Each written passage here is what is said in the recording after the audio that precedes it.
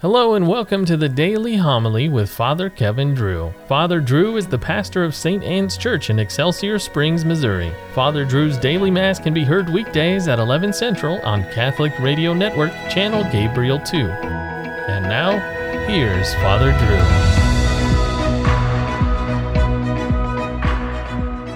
Drew. A reading from the letter of St. Paul to the Colossians. Brothers and sisters, from the day we heard about you, we do not cease praying for you and asking that you may be filled with the knowledge of God's will through all spiritual wisdom and understanding, to walk in a manner worthy of the Lord, so as to be fully pleasing in every good work, bearing fruit and growing in the knowledge of God, strengthened with every power in accord with his glorious might, for all endurance and patience, with joy giving thanks to the Father, who has made you fit to share in the inheritance of the holy ones in light. He delivered us from the power of darkness and transferred us to the kingdom of his beloved Son, in whom we have redemption, the forgiveness of sins. The word of the Lord. The Lord has made known his salvation. The Lord has made his salvation known in the sight of the nations. He has revealed his justice. He has remembered his kindness and his faithfulness toward the house of Israel. All the ends of the earth have seen the salvation by our God. Sing joyfully to the Lord, all you lands. Break into song, sing praise. Sing praise to the Lord with the harp and melodious song, with trumpets and the sound of the horn. Sing joyfully before the King, the Lord. The Lord be with you. A reading from the Holy Gospel according to Luke. While the crowd was pressing in on Jesus and listening to the word of God, he was standing by the lake of Gennesaret. He saw two boats there alongside the lake. The fishermen had disembarked and were washing their nets.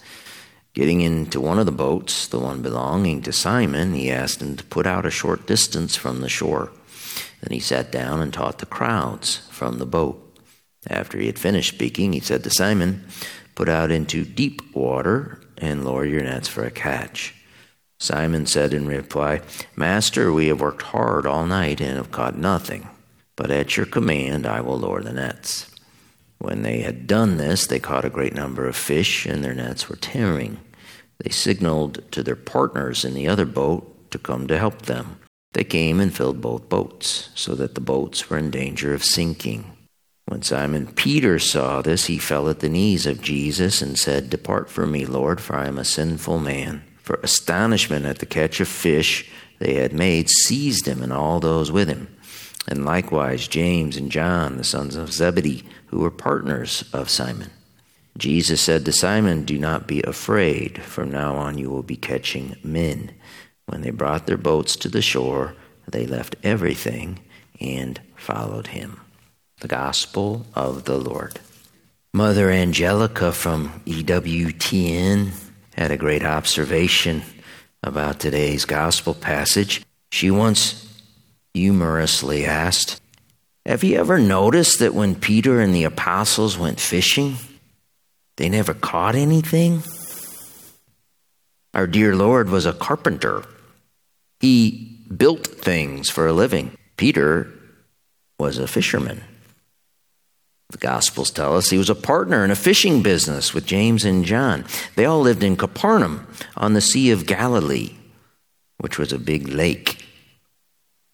Christ grew up inland in Nazareth, 30 miles to the west. There was no lake there, no fishing industry.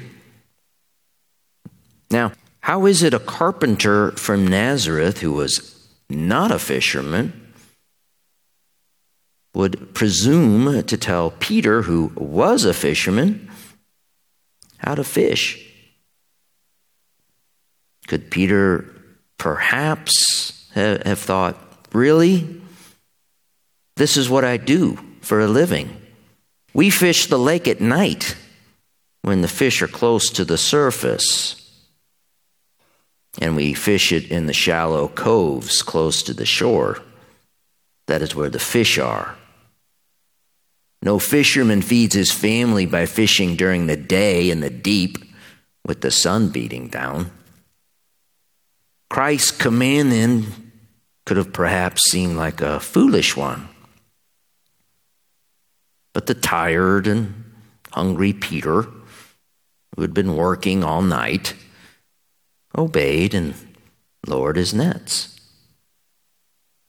Perhaps Peter's obedience may have been tinged with the hope that, he could show Christ up a bit. Perhaps he thought that this was an opportunity to prove his worth and show Christ who the real fisherman was. And after the nets were thrown into the deep and nothing happened, Christ wouldn't be eating any fish for breakfast. He'd be eating crow. And Peter could say, I told you so. But the fish obeyed the master. And after 2 boats filled with fish almost sank, what did Peter do? Did he introduce Christ to the onlookers on the shore, saying, hey, this is Jesus, everybody. He's my new business partner. After this record catch, the first thing I'm going to do is take a couple of weeks off. No, Peter did not do that. Instead, seized with fear, he got on his knees and told Christ to leave. Peter admitted he was a sinner and did not deserve to be Christ's friend. Isn't that interesting? That is what we do at Holy Mass. We get down on our knees because, like St. Peter, we are sinners. Like Peter, perhaps at times, we think we know more than Christ. We say to ourselves, well, Christ is up there in heaven. What does he know about my complicated life here on earth? Then, wanting to justify our sinfulness, we secretly wish to prove Christ wrong about some of his commands that we don't care to obey. But then we come to our senses. We recognize our sinfulness. We get on our knees and tell Christ we don't deserve to be his friend.